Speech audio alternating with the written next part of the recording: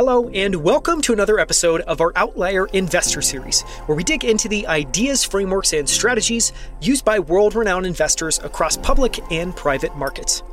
I'm Daniel Scribner, and on the show today, I'm joined again by Robert Cantwell, founder of Upholdings and portfolio manager of Compound Kings, which is an exchange-traded fund focused on investing in companies called compounders, because they're reinvesting all the returns they're getting in their business into the highest ROIC areas of their business. I had Robert Cantwell on last year in episode number 23, where he joined me shortly after launching Compound Kings in late 2020. This is an incredible interview with a true pioneer in the actively managed ETF space. In it, we look back at the top 3 positions in Compound Kings when Robert and I sat down in early 2021, which feels like a world away, to review the performance of Alibaba, Meta, then Facebook, and Berkshire Hathaway.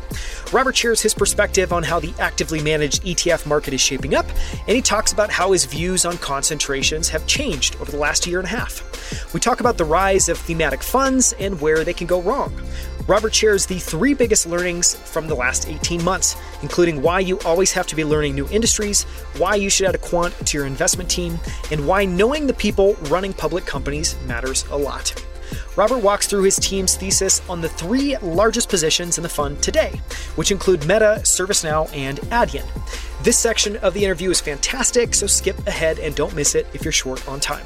And finally, Robert shares what it's like to build an ETF business, scale assets under management, and why running an investment business is very similar to an enterprise software business. You can find the show notes and text transcript for this episode at outlieracademy.com/129.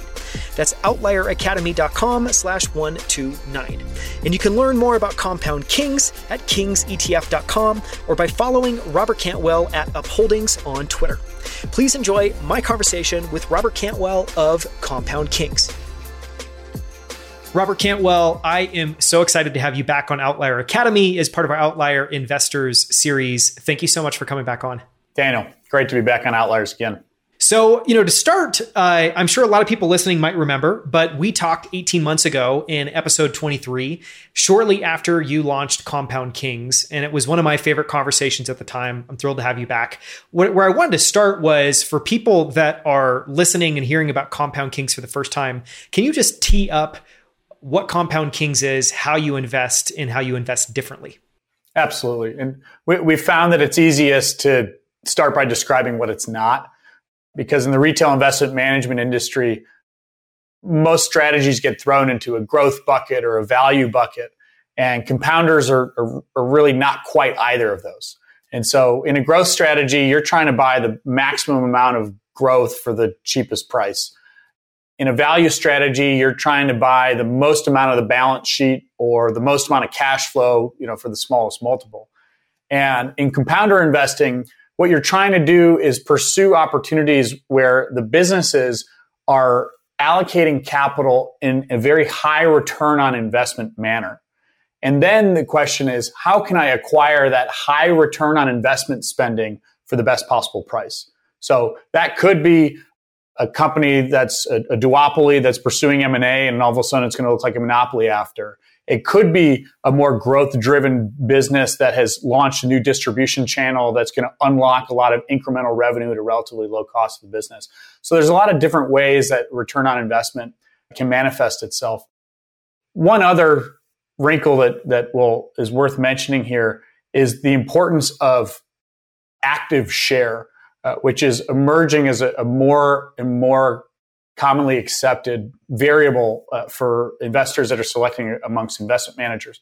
And what active share is, it's not just your performance against your benchmark, it's also how different are you against your benchmark. Because the majority of investors already have S&P 500 exposure or Russell 2000 exposure.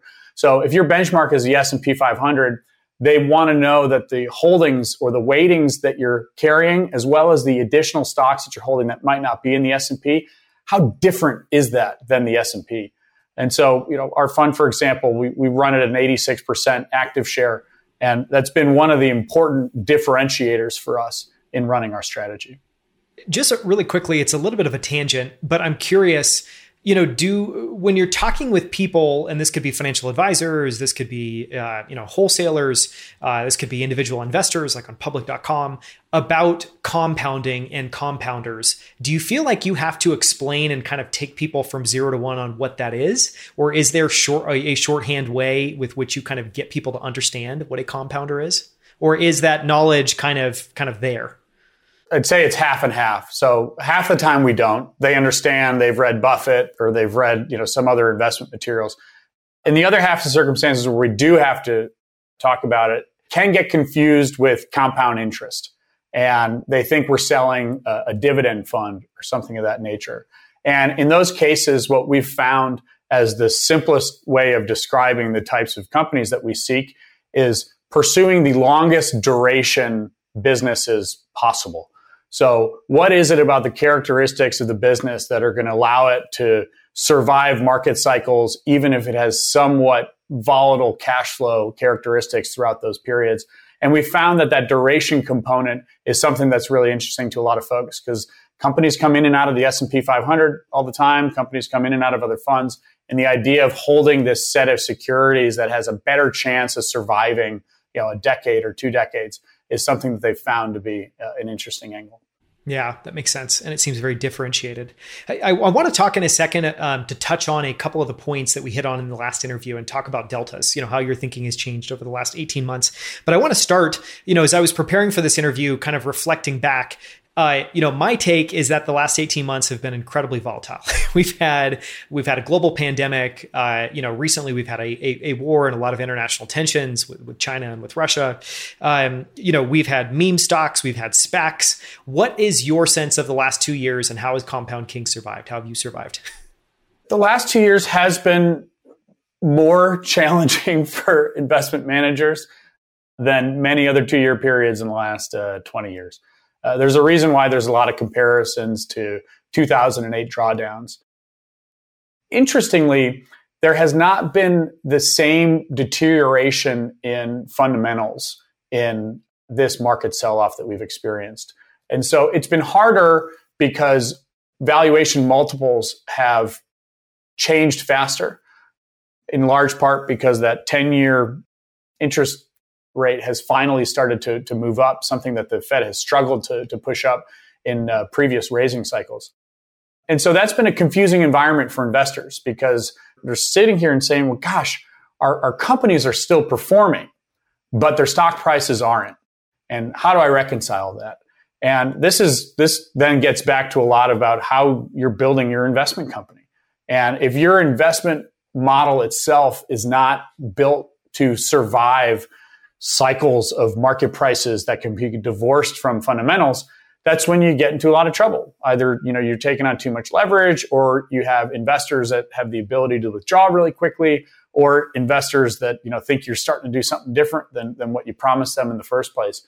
So I think that's been some of the biggest learnings and observations that we've seen from this environment is which investors actually built their companies to deal with circumstances like this, as opposed to those that are always trying to pursue the shortest maximum rate of return.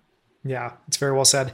I want to talk about concentration for a moment. One of the things that you spoke about in our first interview, which is episode 23 again, and we'll link to it in the show notes so people can listen to that as well, was concentration and this idea of having a fund that could be more concentrated. You gave, I think, a number at the time of, and I don't think there was any positions at the time that were this large, but that you would be comfortable with a position maybe going to 15 to 20%. And so I just wanted to kind of talk about concentration at a high level. And one, I guess the two questions would be, has your thinking changed at all? And how do you guys approach concentration today, if any differently?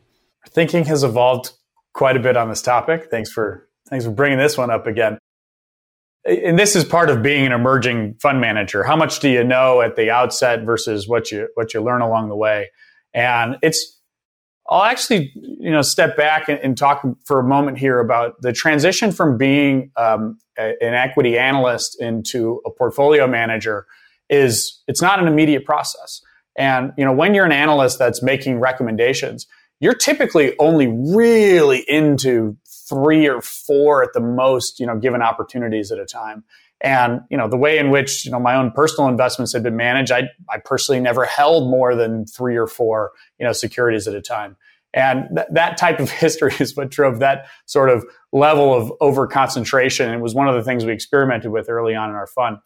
We're going to talk more about this as we get into it later, but one of the biggest things we added was a quantitative analyst to our team. And this is someone that is much less stubborn about any single security, but does a tremendous amount of work comparing, securities in the market and understanding volatility and risk profiles of different investments. And one of the studies that we did was looking at our universe of companies that we've loved and going back over the last 20 years and testing different weighting strategies. Equal weighting, market cap weighting, valuation multiple rating, conviction weighting. And one of the interesting things that we found was that all of the different weighting methodologies kind of got you to the same ending point with different volatility characteristics along the way. So this was a huge, eye opener for us because it meant that we didn't have to plow 15 or 20% of the fund into a single security. And it meant that over time, we could sort of push ourselves not to be purely equal weighted, but to put bands on the conviction levels. And so we're, for the most part, keeping our largest positions a bit under 10%, but we're also pushing up the floor and not owning, less than 1 to 1.5% of anything. Yeah, just on that note, previously, did you hold positions in very small amounts? And I guess the reason I'm curious about that is the idea of having a floor seems really interesting because, in investing, oftentimes you'll hear investors talk about a toe hold. And there's no real, I've never heard a quantitative answer around how big a toe hold position is, but you'll go and look at a lot of funds and you'll see positions that are 0.1, 0.05, 0.05, a very, very, very small number. Talk a little bit about how you got to that floor and maybe what the floor was before, if that was different. Yeah, the floor is even smaller before. Value Act had a good answer on this, which is, we use our smallest positions as a research trigger. So if someone cares enough about something that they keep bringing it up, we throw it in the fund, pretty darn quickly as one of our smallest positions. And that puts a lot of pressure on the research team to justify the existence of that position and resultingly try to argue that it ought to be a bigger position in the portfolio. Because unless something is in the portfolio, really no one, around the table takes it very seriously. So that floor has walked up. I mean, we used to have a handful of, 50 basis point positions was our smallest example. And the truth is that those positions don't drive a fund. And I would say that we manage ourselves more towards the 25 security max. Anytime we start drifting more than 25 securities, we find that the research and conviction gets stretched too thinly. But these have all been factors in driving the top and bottom sizing in the portfolio. I'm going to ask one more question on that, and then I'll move on. I want to talk about the state of active management and ETFs. I guess flipping to the other side of the portfolio, you talked about 25 max positions. Another stat that a lot of investors will talk about is generally their top 10 positions and how much weight in the fund those have. What are your thoughts? What is your approach to managing your highest conviction positions? And are those 10? Are those 15? Does the number move around? And then what's that total weight look like? Sure. Well, there's one requirement in running a 40s Act fund, which is your larger than 5% positions can't make up more than 50% of the fund.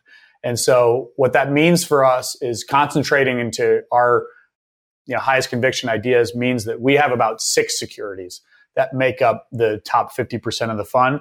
That number may vary from 6 to 8, depending on how much we're moving it. But I think it's critical. I mentioned the active share component earlier. It is incredibly difficult to get your active share above 60, 70%. Anything below 70%, you're closet indexing. So as a result, it is very challenging to get to that level of active share without having that level of concentration in your top 6 to 8 positions. So we view that as table stakes for getting to be a competitive active fund. Thanks for sharing that. I want to talk for a second about active management. One of the things you talked about in our last interview was, that you felt like there was going to be a wave of active managers entering the space. Has that happened? Give us the state of the active managed kind of ETF market. It is. Yeah, it is Wild West. There's the money is coming, and it's coming in fast. So as of the end of last year, you had about $300 billion in actively managed ETFs.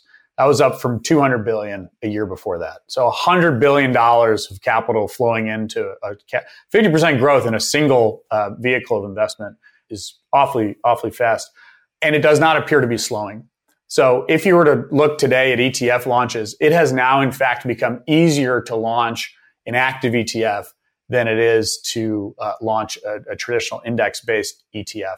Now, the challenge with that is because the barrier to entry has fallen so low, that means that you've gotten a much wider variety of what is being called an actively managed ETF than what might traditionally be considered an actively managed fund.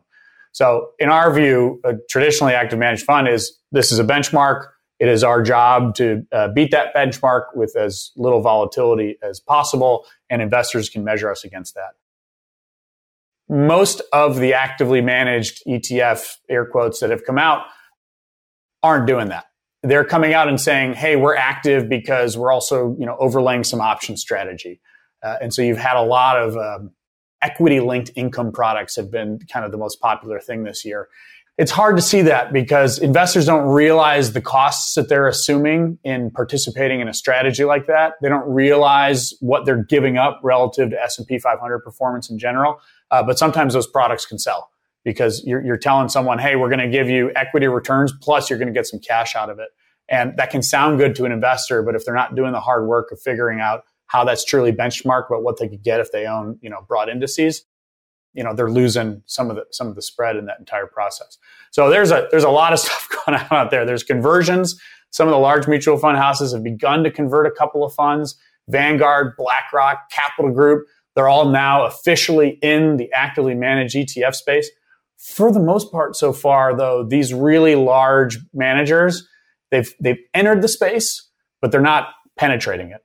So with whatever funds they brought to it, that's sort of where they are right now, and it's probably going to take them a handful of years, as it's taken us, to figure out how to make the product relevant to the market that they're trying to sell it to.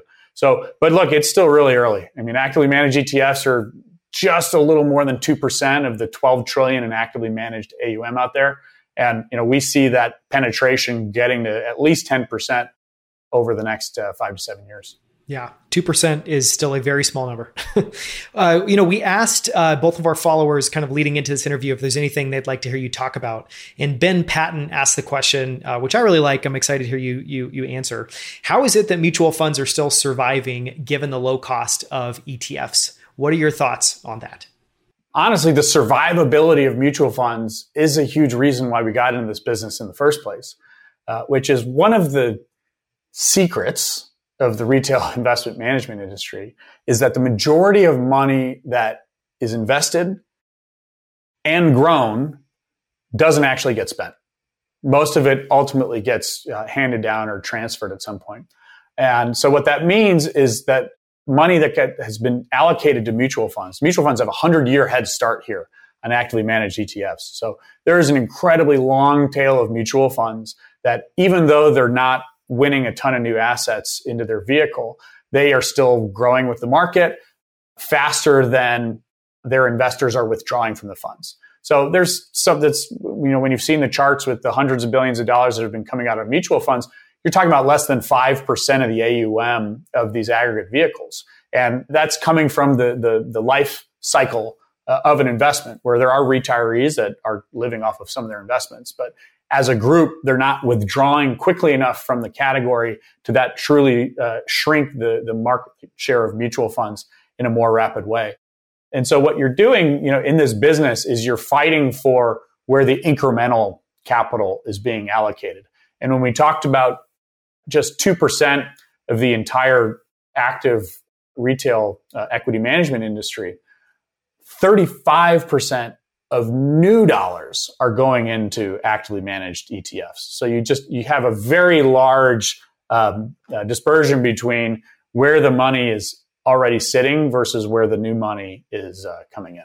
One of the other things I had to ask you about, in this interview is thematic ETFs. And, thematic ETFs can be conflated or, they're somewhat related. They can be passively managed, actively managed, but they're a little bit different. And, I've heard many takes that thematic ETFs, people think those are going to become a bigger and bigger part of people's portfolios. What are your thoughts on thematic ETFs and how that space may play out?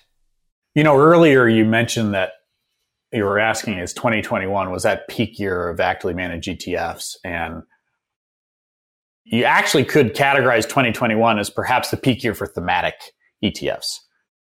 Thematic ETFs were this sort of strange bridge product from traditional index-based ETFs until, now what you're starting to see is actual stock picking investment managers, behind these funds. And ARK is probably the shining example of riding that thematic ETF trend. They tried to have a foot in both camps, saying we're active investors, but really what they were doing was building these thematic portfolios and saying, you want exposure to genomics, we're going to put this basket of, genome-oriented companies together, whether or not they happen to be good investments or not. Because that's what the actual investor is doing and saying, hey, I'm going to target some IRR and, try to at least, meet or exceed that. And that's a very different prerogative than saying, let me give you access to this set of type of companies. And to really, get into sort of peak thematic, you had, who did it? Roundhill, when they launched that metaverse ETF, because there were almost two bubbles last year. There was a bubble in February, right around the time we were doing our interview. And then there was that another bubble, in November. What a year. Another interview yet.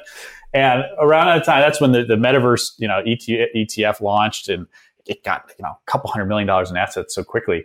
But then, Facebook wanted to work through its rebranding to Meta, and then offered the Meta ETF folks $10 million just for the ticker. So that's a pretty difficult moment in time to imagine happening again anytime soon, and had a lot of the components of things that you might say that was a peak. And so we'll see if that was sort of peak for thematic ETFs or not, but it was certainly an incredibly hot year for it. It makes me think of two things. One is, man, Kings, KNGS, must be worth a lot of money. So, good job getting that ticker. And then two, on the kind of ARK thematic note, you and I were joking about this a little bit, but, generally, I really like that at least in ARK, you have an investor that's very tech forward, because I just think, I think there's a lot that they don't do right, but it's nice to have at least some voices kind of making that argument in public markets, even if it's messy and all over the place. But one of the things I found kind of darkly comical was looking through things like the space ETF and looking at the positions in that portfolio, because you would see things that were very clearly space focused companies, but then it'd be paired up with something like a John Deere tractor that, sure, maybe that technology or pieces of it may be important on space or in colonizing Mars or on the moon, but it's a little bit of a stretch to think that that is a true proxy for investing in space. I just thought that was funny. I'm going to go in a little different direction here. We were talking a little bit about this together before we jumped on this call, and you asked, over the last 2 years, throughout all the volatility, what's your one bullet point takeaway on the investment business? And, my answer was that the investment management business actually looks a lot more like every other business, where there's products, there's marketing, and there's distribution. And you have to be outstanding at all three of those things in order to succeed in this business. And ARK, without question, has been an unbelievable executor in marketing and distribution.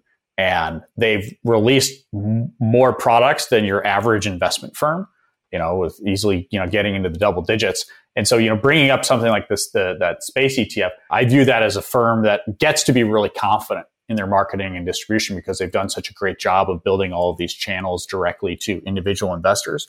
And they're willing to roll the dice a little bit on products to see, what folks, what might, resonate with people or not. Also, what might actually have some decent short-term market returns, because sometimes that can drive the long-term success of a fund or not, if it just happens to launch at the right time, because it's very difficult to time markets, certainly from that perspective. So I throw that more into the experiment bucket for them, with like their transparency ETF and other things like that. But again, with names like space and names like transparency, these are themes. this isn't saying, compounders is the thing that we're going after. We're going to measure return on invested capital and we're going to buy it for as affordably as we can. We're trying to do something different. Yeah, very different lenses. I want to come back later in the interview. We're going to talk about, 3 of the top positions in Compound Kings today in a little bit of depth. But I want to, kind of flash back to our last interview. And in the last interview, those 3 positions that you shared that we talked through were Alibaba, Meta, which was Facebook at the time, and Berkshire Hathaway. And you and I have obviously talked about this kind of off camera before recording about how those played out. Share a little bit of your thoughts on one, just each of those names and how they played out and how your thinking has changed since then. We're just reflecting on those.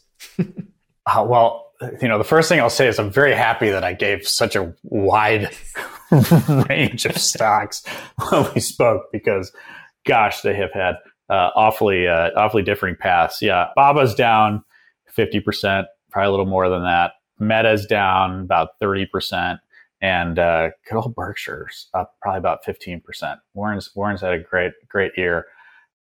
So where were we then? Where are we now? I'm 38. I've worked in institutional investment management for 8 years, helped build a startup for 8 years, and we're working on this business for a few years. And for the duration of that career, for the most part, China was opening up more and getting along with the US, and there were some incredible companies getting built there. And I had at least preliminarily come to the conclusion that the average American investor had this home bias, which is a studied thing in the history of investing, which is you invest a lot around your home, but if your home country has its own issues for whatever reason, there's risk to your investment returns. Imagine being our age in Russia, during a moment like this. You would have wished that you had been diversified outside of that.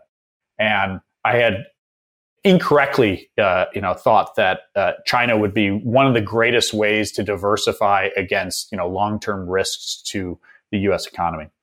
And the challenge with all of that, with whether they were, cracking down on some of the large technology companies there, or rethinking their foreign relationships with U.S. governments. What really, broke the camel's back for us was when the U.S. started expanding its blacklist of companies that they said U.S. investors are no longer allowed to invest in these companies in China. And one of those companies was DJI, the drone company that was primarily funded by a bunch of Silicon Valley investors. And so you had a company with a primarily Western cap table that the U.S. came in and said, nope, not allowed to anymore. And clearly those investors had to sell out of that business on no particularly great terms. And that really got to a point where we were no longer just being contrarian in the prices, but we were really being forced to pick a side. And as a U.S.-based fund with U.S.-based investors, with a country that has really taken the stance of, our relationship with them is growing apart, no longer closer together, it became a business decision for us. And, having to research 2 markets, one of which that's open overnight, and the other one, which is open daytime here, was simply stretching, our team too thinly. And, we concluded that there were enough other securities and great companies in the world for us to, deliver the type of returns that we're seeking for our investors without having to do all the effort of continuing to sustain our investment presence there. So that's a lot on just Baba, but there was a lot of work that went into that process. One of the fascinating things about Meta, the multiple on the business has just continued to contract, and a lot of that has to do with management's stubbornness about investing in the metaverse and the amount they're willing to put into that. The company couldn't be, or it certainly could, never say never, is trading at as attractive of a valuation as it ever has in its history as a public or a private company. And Meta, you could even contrast it to say an Amazon right now. Amazon is negative free cash flow. Meta, for all of its issues, is still printing more than $30 billion of free cash flow. But investors today have decided to say, well, we're going to punish Meta for that and put this sub $500 billion market cap on it. Amazon, we believe your margins are going to come back. We believe that free cash flow is going to show up again in the future, and we're going to kind of bake that into your market cap today. So we actually don't think the competitive environment for Meta has changed. We don't think the regulatory environment has gotten so bad that it's unfit for investment. And you have a management team that has managed transitions into video, transitions into stories multiple times in their past. as a long-term investor, it's one of the few opportunities out there where, we certainly think that there's the potential for generational wealth expansion. So I'd say that in spite of the price and market volatility that you've seen there, there's nothing that has sort of changed in the underlying fundamentals or competitive position about that company that scare us. And then lastly, Berkshire. It's just a reminder that there's just always some amount of Berkshire that you have to have in your portfolio. Every investment decision I've ever made at any point in my life, I always benchmarked against what if I had just bought Berkshire Hathaway instead on that date. And that has been one of the greatest learning tools for me, because it's really, sharpened my lens on understanding, when is Berkshire really attractively valued? When is it, sort of fairly valued? And it's just such a lower volatile stock. To again, give a quick example, you could have owned the S&P 500, or you could have owned Berkshire Hathaway, for the same, let's say over the last 10 years, same period, same returns, but half the volatility. That's just an incredible investment product. The number of investors that would try, so hard to manufacture something like that. So it's still incredible what they've built, and the fact they have a management team that is built around capital reallocation. There's just no other company like it in the world. So it's a smaller percent of our portfolio today, but it's a company we will never stop tracking. I like it. I mean, it's an extremely unique company, as you alluded to there. I also love the quote. I'm probably going to borrow it, that there's always some percentage of Berkshire that you should have in your portfolio, because it's true. I mean, it's true. I feel like anyone I know who invests thinks a lot about that, and similarly kind of benchmarks their decisions. I'd love to turn to biggest learnings over the last couple of years. And, kind of preparing for this interview, you and I went back and forth talking about kind of three of these. And, I'm going to do something to kind of, I guess, read aloud the three that we came up with, and then just have you expand and share your perspective on each. And the first one, is around growth, and just this idea that you always have to be learning new industries. Talk a little bit about that and expand on that idea. We've covered a bit. Most of my background is in consumer internet. I helped build a direct consumer brand at Elevation. We were big investors in Facebook and Yelp and all these media and e-commerce assets. And what's one of the things that's misleading about trying to become the best analyst that you can in the markets or companies that you're exposed to is, as you get to know these companies so well, you become very confident in your ability to select amongst them. However, you lose the ability to see whether or not that category as a whole is still as attractive as it once was for investment when you might have been thrown on it as an analyst however many years ago. And so one of the obviously the learnings and transitions is going from analyst into portfolio manager, where your role really does change, because you have to consider, how is the quality of the industry still there like it once was. So that was on the consumer internet side. And to give an example of this, Netflix and Spotify are two examples of businesses that were able to generate a pretty incredible amount of growth on reasonable investment levels. They were sort of medium in capital intensity. But one of the things that has been masked in or hasn't gotten talked about as much, sure, their subscribers are slowing down. Sure, their addressable markets maybe aren't as big as they were attempting to advertise to their investors. But what's worse is that their marketing costs are exploding. So what it costs them to sustain viewership and listenership across their platforms, as well as acquire the smaller remaining number of subscribers that they have pursuing their product, that is a structural issue that exists at the industry level. And this falls into that bucket now of, you can love the management team and you can love the product, but if it is not in a particularly great industry with little competition, they're going to have a really tough sledding, generating the type of free cash flow that investors envision, even at the prices that we see today.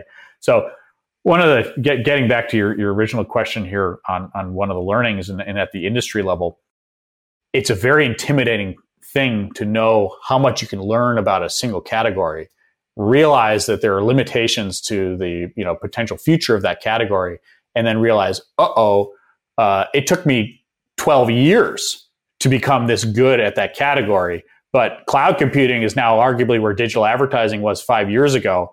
How do I become 12 years good at cloud computing in 6 months? which can't. Yeah. Yeah, it's very difficult.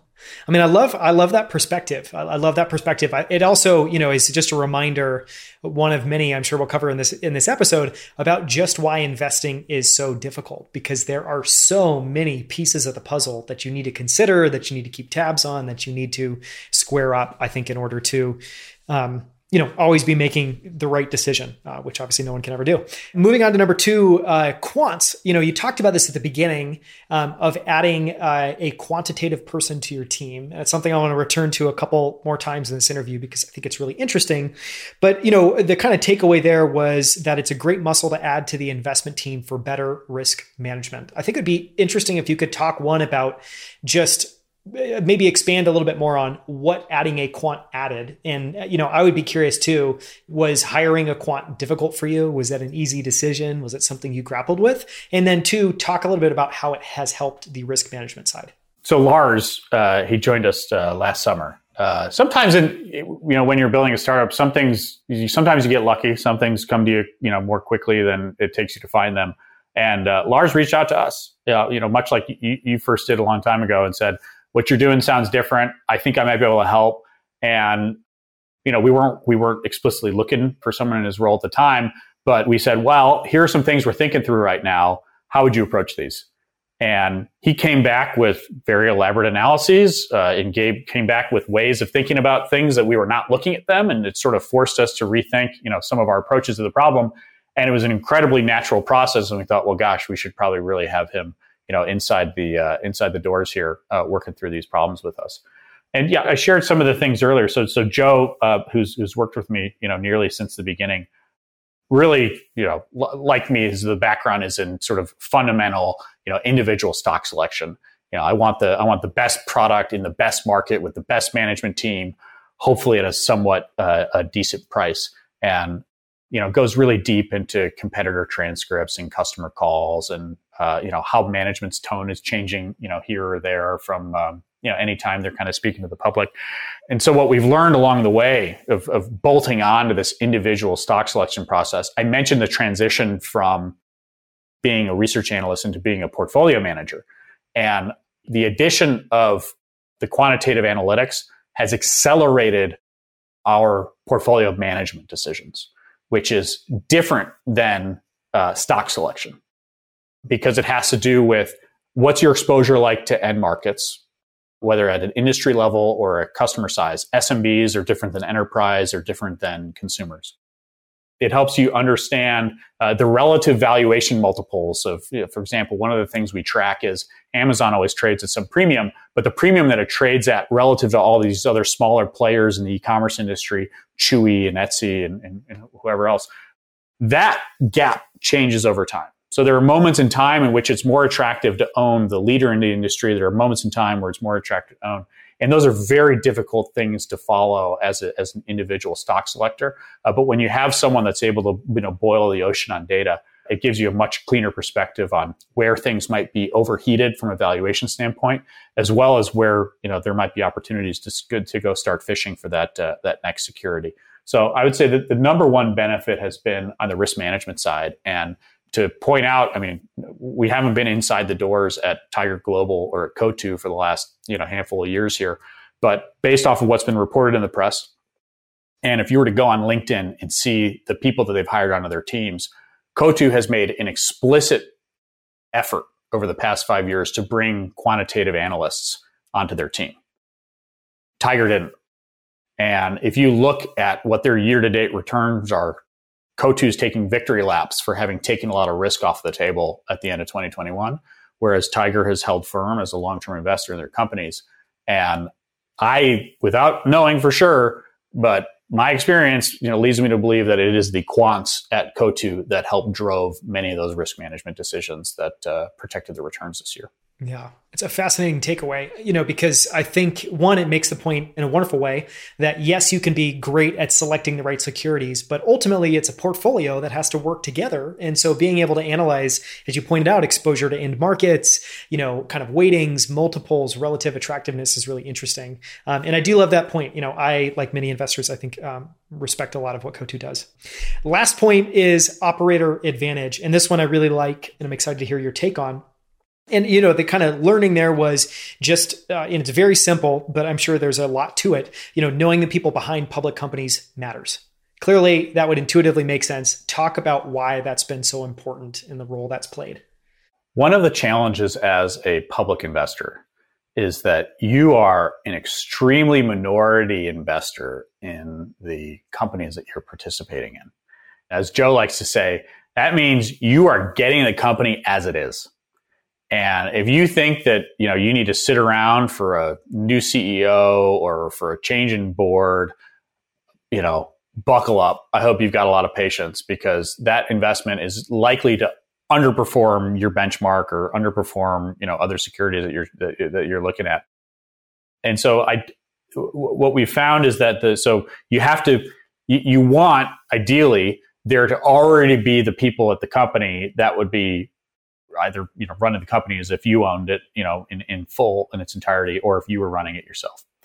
And this is some of the advantage of having a career, spending some time in New York and spending some time out in the Bay Area. A great example is Bill Reddy. He was someone that I hadn't known about, hadn't asked about, but multiple people that I'd worked with in my career, some that had worked at Venmo with him, some that had worked at PayPal with him, brought him up to me and talked about their experiences working with him as being so outstanding and so transformational in their own careers. And I wasn't even fishing for the information. And you don't forget those things. And when you see someone like that get promoted into a position like that, there's a lot of reasons to believe that that's likely a potential good step for the company. To be so well regarded and to have worked with companies in their early stage, their growth stage, and even their maturity stage, and be such a valuable player. Also, it even helps a little bit to know that, when someone like that leaves a company, it's because he's leaving it, not because he's getting kicked out. We can contrast this with, to be frank, someone like Evan Spiegel. And Evan has had really high turnover in his executive ranks in the years that he has been running the company. And that turnover in executives ranks, those executives haven't, all of a sudden then gotten, incredible jobs at Amazon or, some other great large franchise. And that's an issue. And that's one of the things that even, Meta scores really well on is, their management team has been there a really long time. There's lots of internal promotion. That means there's a lot of great worker development that happens within the organization itself. And when there's a lot more churning, going on internally or folks on the outside, that's expensive. And, that works against this sort of compounder philosophy on, building, learnings on top of learnings, and growing with the people as much as you can with the people that you have, as opposed to thinking that all of a sudden new people can sort of change the shape or the outcome of your business. And so I do think, this is where sort of the people component, whether it's from specific individuals and the way that they manage, or, the way that a company, operates within itself, is in fact an important determinant of success with an investment. Yeah, I love the, comparing and contrasting Bill Reddy with Evan Spiegel. And you kind of beat me to the punch because I was going to bring up Snap as we were talking about Meta in a second. But, I think I kind of know your thoughts generally now. One of the questions I want to ask with someone like Bill Reddy is, anytime you have a company that, we don't need to say that it needs to be turned around, but you're looking for, you know that it needs to start a new chapter, and they're bringing in someone like Bill Reddy. In your mind, obviously a lot of that you're weighting the person and what you've heard about them and how you think they can perform in the role. What percentage, if you were to try to guess, do they factor into the success of the turnaround or the success of the new chapter? And what I mean by that is that, as you're thinking around these things, just from my experience, people matter a lot, but ultimately people that are coming in can also be faced with structural challenges or big challenges. How do you try to sort that out? Or just, do you have any thoughts there on the ability for one person to make a difference?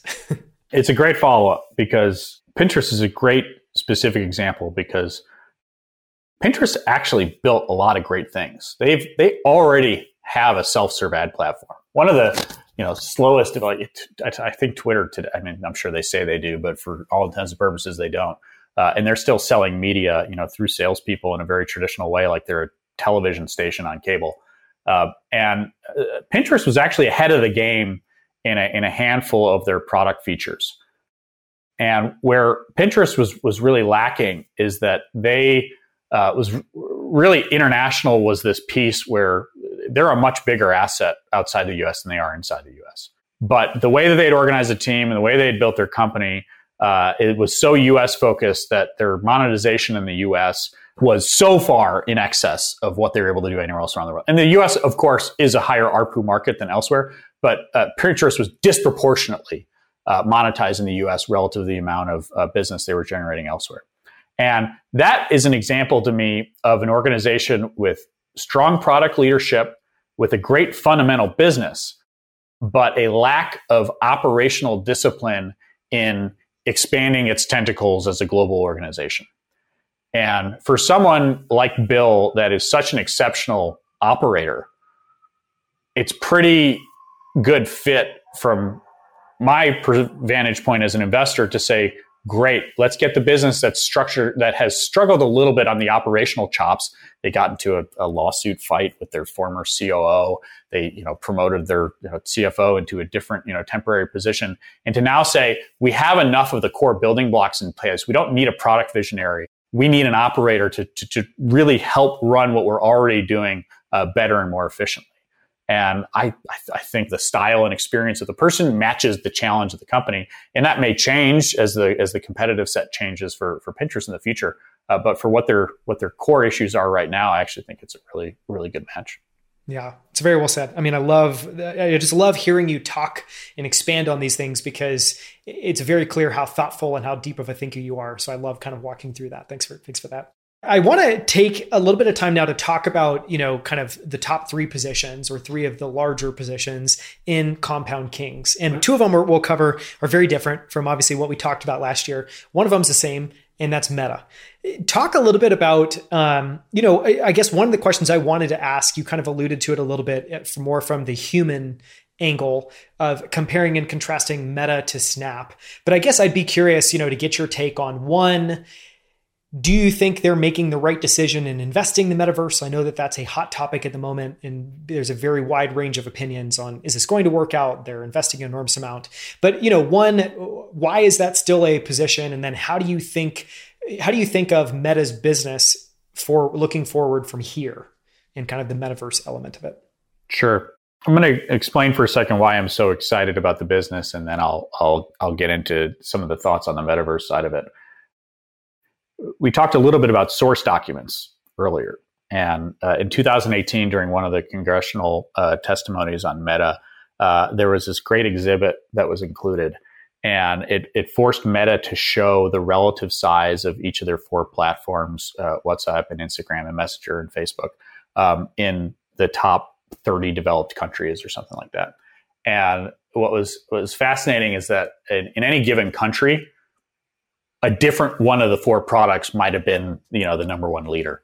And there were a lot of really cool insights in the report that you got to see about how Instagram was just growing so fast everywhere. It wasn't necessarily cannibalizing Facebook's lead. In some markets, WhatsApp was the dominant leader. It had to do with if it was a market where the iPhone wasn't the de facto leader, that meant WhatsApp is the de facto messaging product.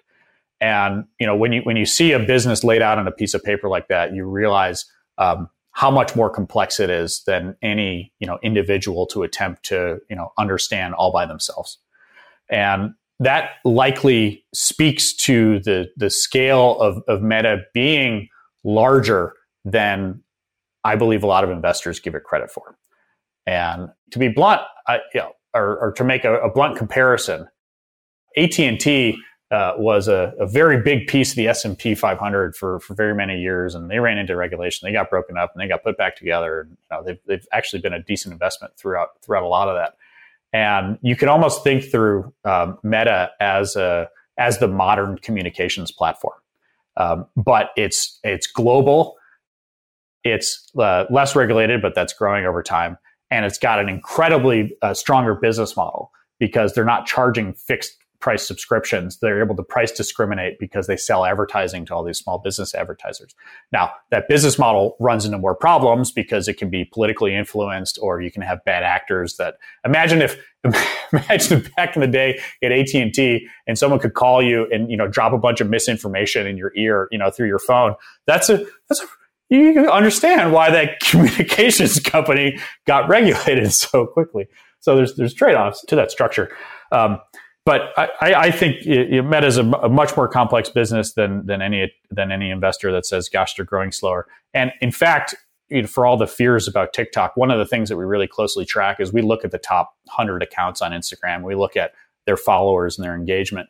And the follower growth on Instagram is continuing to exceed the follower growth on TikTok if you were to look at the same 100 accounts over on TikTok. So for all of TikTok's successes, which have absolutely been worthy of kind of notice and study, Meta is still, in fact, growing from the position that they're in as big as they are.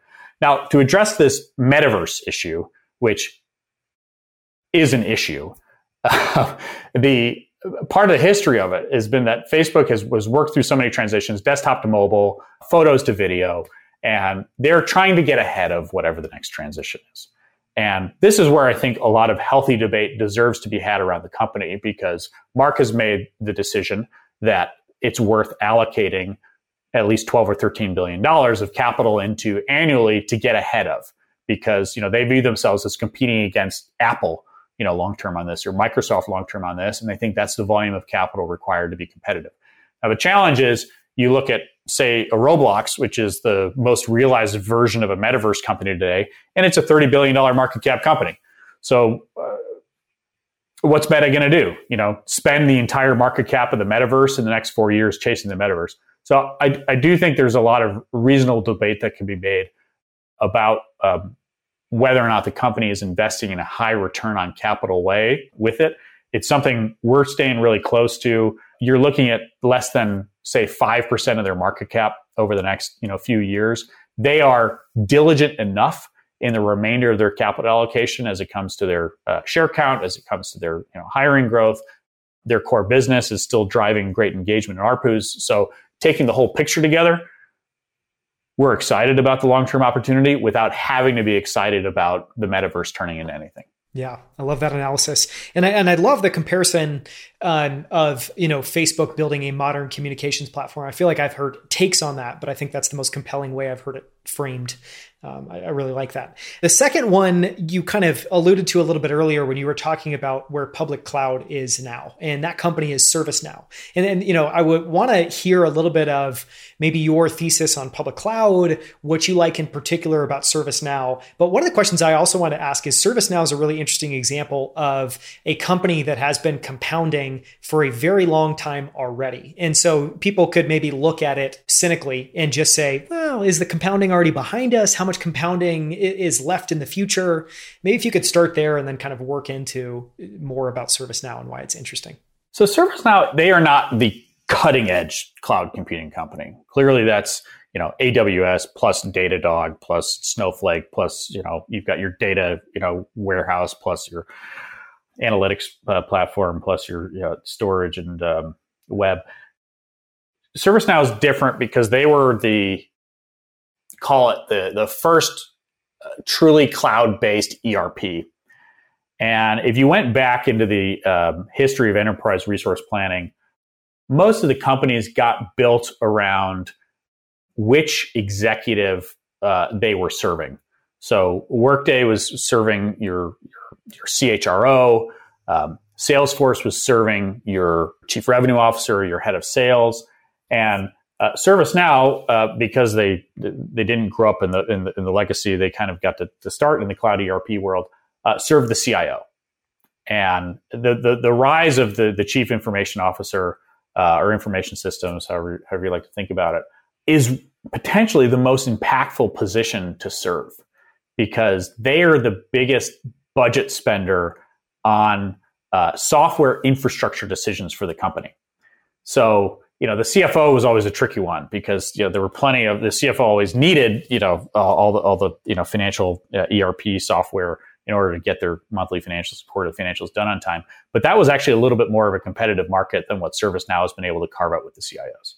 So one of the things that we really like about ServiceNow is that it has owned this, call it pivotal executive position within so many different types of companies.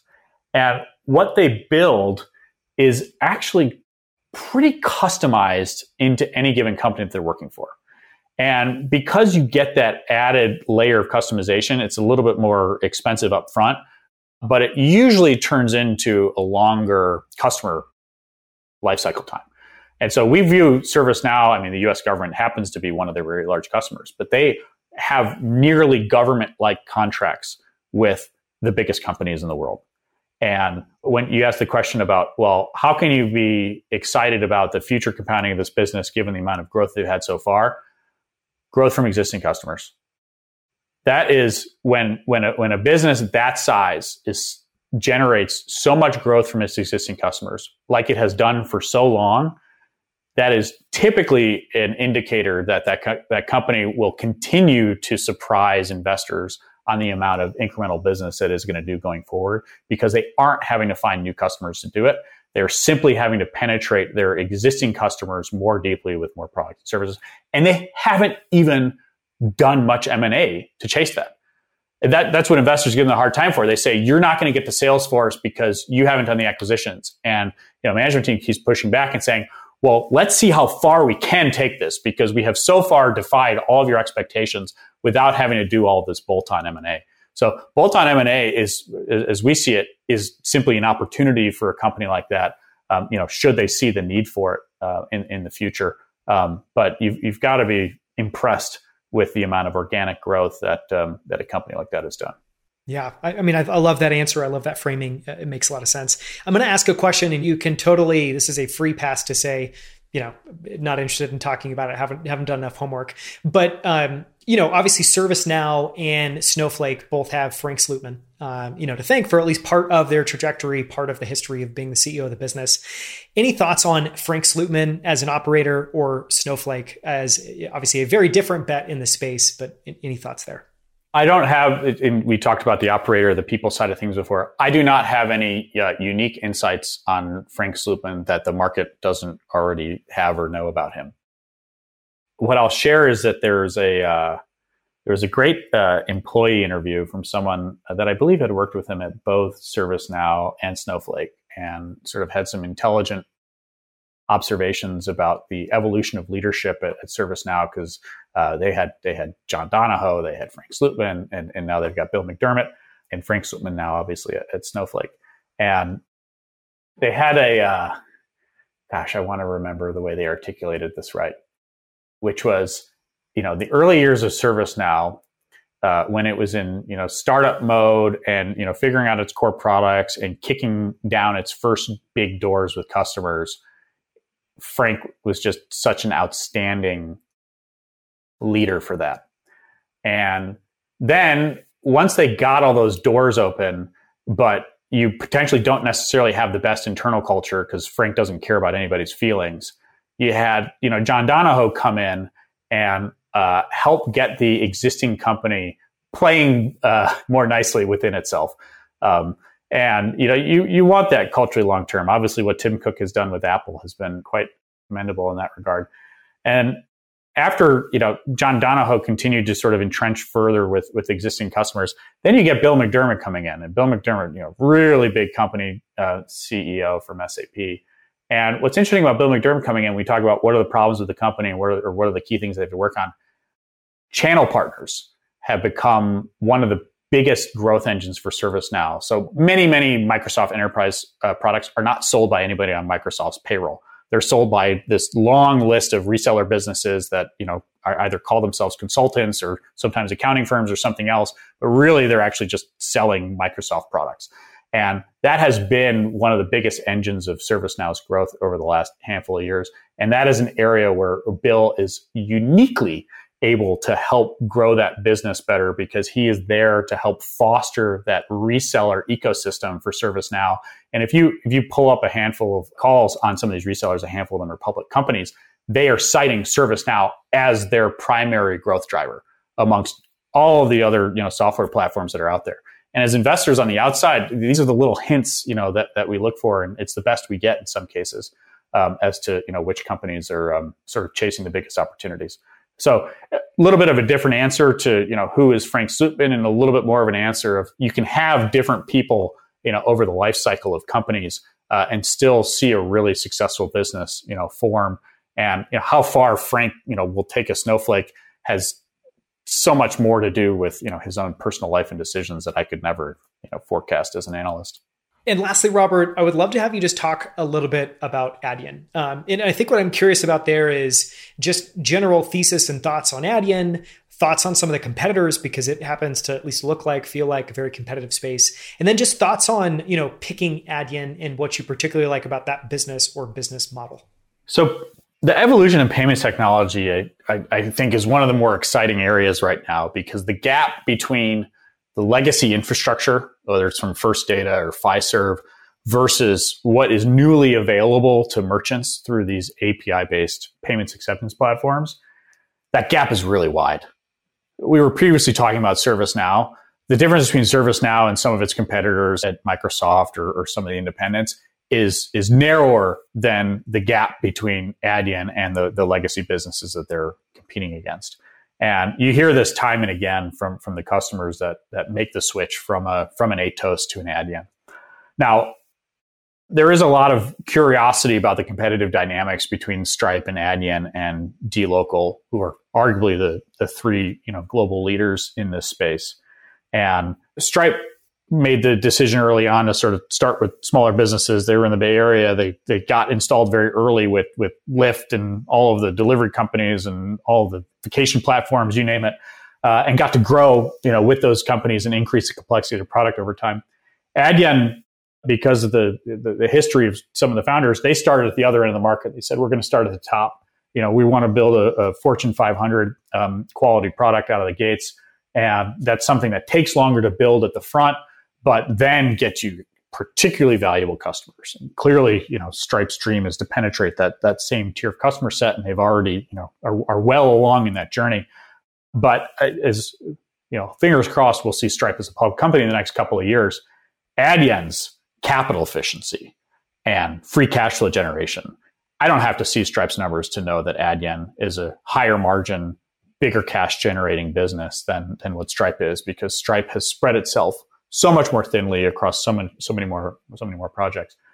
Now, that said, you're starting with a great industry. So the threshold of selection across the businesses is less challenging, because the future is likely bright for all three of them, because you've got those three, and then you got to go pretty far down the list to find close competitors. And there's trillions of dollars that they're all going to be processing in the years to come, which was what makes it a pretty interesting place to invest.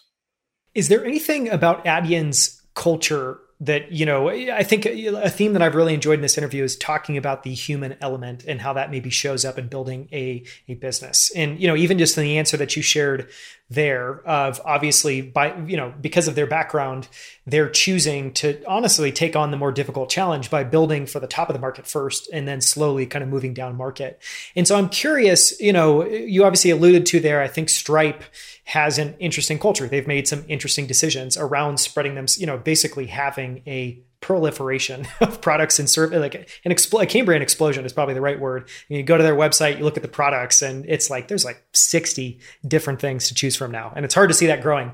Anyways, I guess the question I would ask is there anything that similarly stands out cultural in the way they make decisions, in the way they approach building the business about Adyen? What's cool about the couple things that I'll point out that are different about both the management and the board structure. One is the management team is like all in that sweet spot where like these guys are not in their 50s and 60s. They're on their second or third startup. They've already been successful. They're in their careers, but not so successful as to give up yet. And most of the team has been internally promoted, which is great. They have not had to rely a ton on external hires. They've got to where they are, with a lot of their core team in place. One of the other things that stands out is their team is so focused on what they're doing at Adyen. Now, you could say this is potentially because Europe does not have as many, unicorn distractions for their management teams to go join 5 other boards. But that's one of the issues with some of the US-based companies. There's so many grabs for attention on the executives that they get pulled into a few more places than just the company that they're working on. So combining the elements of having a strong core team that has mostly been internally developed, that is still there today, and does not have a lot of outside separate interests going on, that's pretty rare to find at a company of their size and evolution. And then, going a step further, and if you were to look at their board, what I really like about how they've architected it is it's really a board of advisors. And those advisors have key competencies in the areas that are uniquely important to a payments business. So regulatory compliance, infrastructure, technology, big enterprise customer sales. You really want, I do think Meta has done a good job about architecting their board similarly around the things that matter most to Meta. But that's actually quite rare to find in US companies. Our US boards, they're so political. They focus around, the head of the comp committee has to sit on 7 other comp committees of other boards. And how much independent thought are you really getting when you're just having this person that is just averaging together what they're seeing across all these comp committees? They're not doing something that is uniquely an issue for that particular company. So I respect the way that they've organized that board around advisorship as opposed to governorship. Now, that could be a risk longer term to the investment if there are governance issues that we end up bumping into. But certainly from a growth company, from a growth mindset, it's a uniquely architected team. Yeah, that's a fascinating answer. I'd love to close out with, and we can make this a speed, somewhat of a speed round of just talking a little bit about the business of running an ETF, growing an ETF, because there's this is obviously, it feels to me like, yes, you're, as an investor, you're always iterating, refining your investment philosophy. It seems like you guys have found a groove there. The business of building an ETF business is a little bit different. And, as you and I were catching up, talking about what we might cover here, I think some of the most interesting topics are in what it actually takes to build an ETF business. And so I'm going to ask in a second, we'll talk about wholesalers, we'll talk about, financial advisors. But what I wanted to start with is just super broad. What does it look like to build an ETF business? And what have you learned about that over the last 18 to 24 months? No small questions here. Low barriers to entry of launching the product. High barriers to entry of mattering to investors. I'd start by summing it up that way. And our own experience so far is that we've attracted a healthy amount of attention from self-directed investors like yourself that know the rigor that they would put any company through in, deciding to make an investment into it, and appreciate, call it the luxury of getting to ride along with an investment team that is doing, the work on a few more companies that they would like to do if they had the time to do it. So that's been a cool little, corner of the universe that we've resonated with. And that's certainly, a lot of the community that we've been able to grow with on Twitter. Now, the reverse side of this is in chasing the aspiration of managing a fund that any investor can access. The vast majority of Americans still rely on their financial advisors for investment placement. So if you want to grow a retail investment management company, you have to figure out how to make your fund useful to financial advisors. And their approach is actually often to be skeptical of funds that have performed because they may be fearful of reversion to mean or fearful of luck. And clearly today we speak about our strategy differently than we did a year ago. And some of that has come through the laborious process of meeting with hundreds of financial advisors and hearing about the things that they care about what we're doing, the things that they don't care about what we're doing. Something I'll share as an example is this phrase, active share. Active share is increasingly becoming one of the most important differentiating elements of an actively managed ETF, which is what percent of the stocks that you own differ from some broad market index. So in the S&P 500 case, we're at about 86% and rising. And that means that relative to the companies that we own, even though you may see some of the same companies in the S&P in our portfolio, it usually means that we are holding them in an overweight position relative to how the S&P might be holding it. And that means that we are giving those investors access to either companies that are outside of many of the indices that they already own, or we are overweighting specific positions where we see potential for higher compounding to happen for them. So there's been changes in some of the go-to-market approach of the reasons to participate in a fund like this that matters. And as we get further down the chain, as you continue to build for the financial advisory community, I mean, there are tens of thousands of advisors all over the country, call it more than 100,000 financial advisors that are there to potentially connect with in the US. But many of them are on different platforms, and there's really sort of a graduation of stages. And we're small. So as a $10 million fund, there's a specific set of 20,000 advisors, and when we're a $50 million fund, there's another 20 or 30,000 advisors that we can talk to. And as you climb the AUM ranks, you sort of open up these tiers of groups to speak with. But ultimately, you're doing all of this work because this is the way to get those end real life investors to participate in what you're doing. I've enjoyed the challenge, but you can't have a short time horizon in doing it. No. And it goes back to your point of, if your end goal is to have a large, durable, enduring, very successful fund, and this is just one of those things you have to figure out. You have to brute force it. You have to figure it out your way. You have to figure out how to make it work.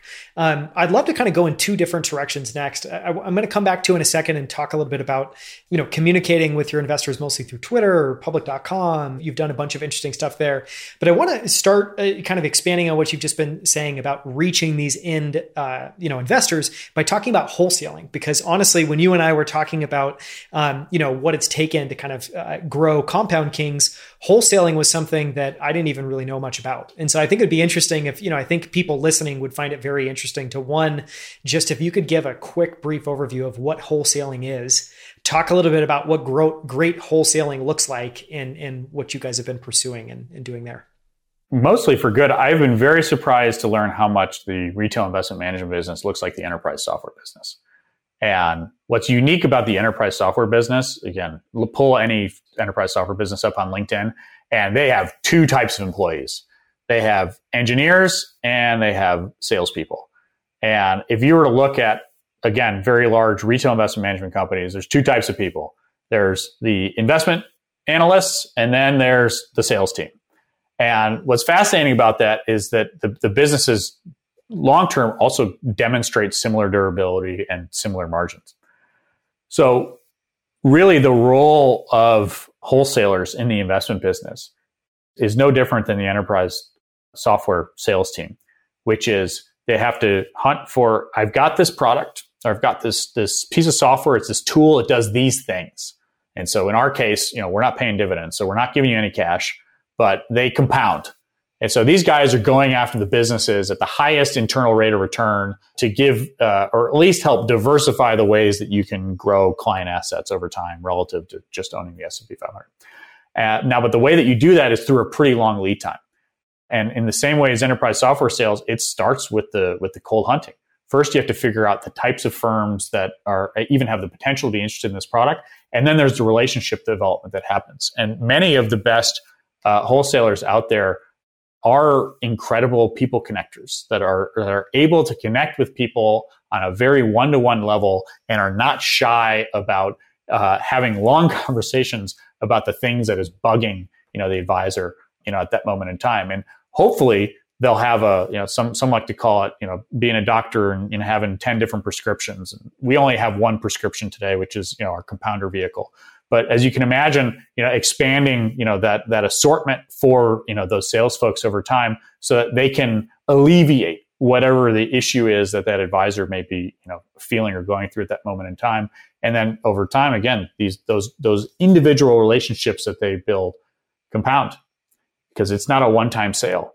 It's a recurring relationship through which more and more business is done in the future. And we have, it's certainly something that we knew we'd have to build at some point. But it's something that we're starting to crack ground on a little earlier.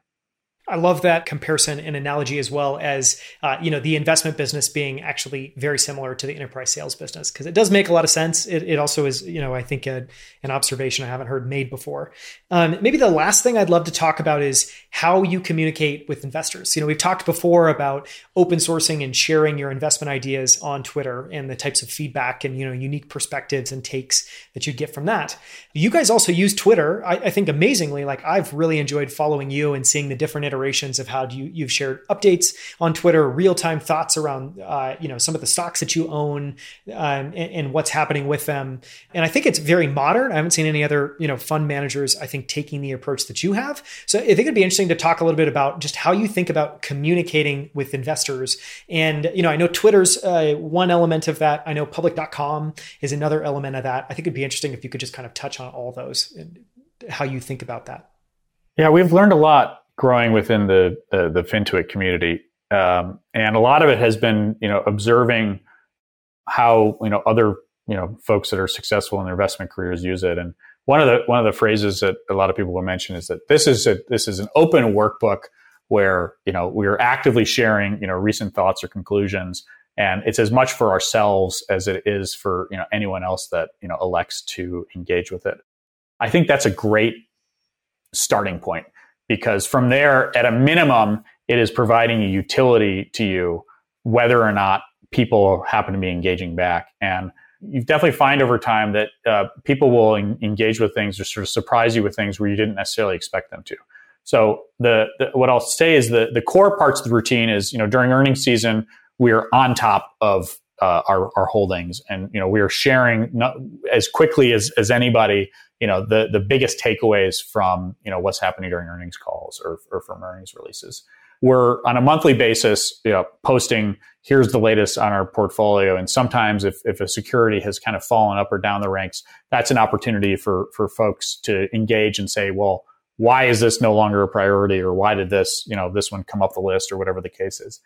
And then the third thing is what I would describe as much more, moments of inspiration or moments in time where we feel like our research on a particular matter has come to a conclusion, and we would like to stamp it and, put it in the files.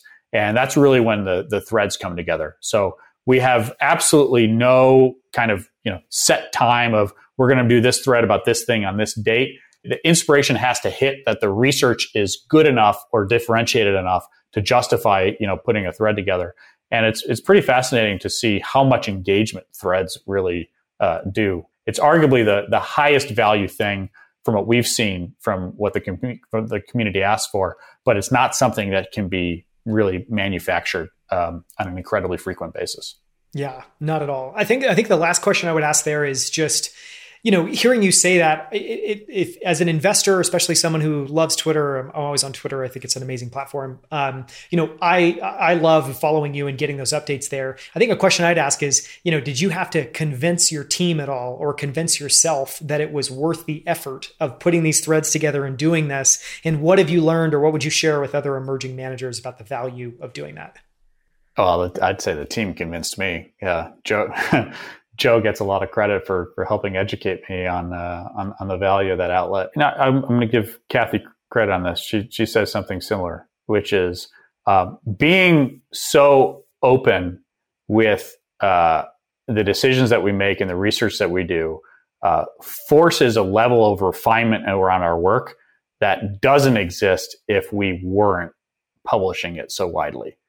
And I believe that a lot of investment managers that, are pursuing the pure independent thought path might actually find that their learnings around individual securities or management in general can in fact be accelerated if they were willing to just open the window just a tad.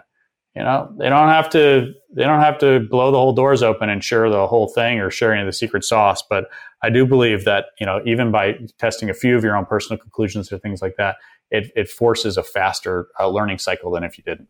Yeah, very well said. Well, Robert, I think this is as good a place as any to, hit pause. I thank you so much for the time, for coming back on. This has been everything I hoped it was going to be, which is just a fascinating conversation and a fascinating, I think, update on what you're building with Compound Kings. I hope to do this again in another year. So thank you for coming back on. Oh yeah. We can't wait to see where these stocks are 12 months from now.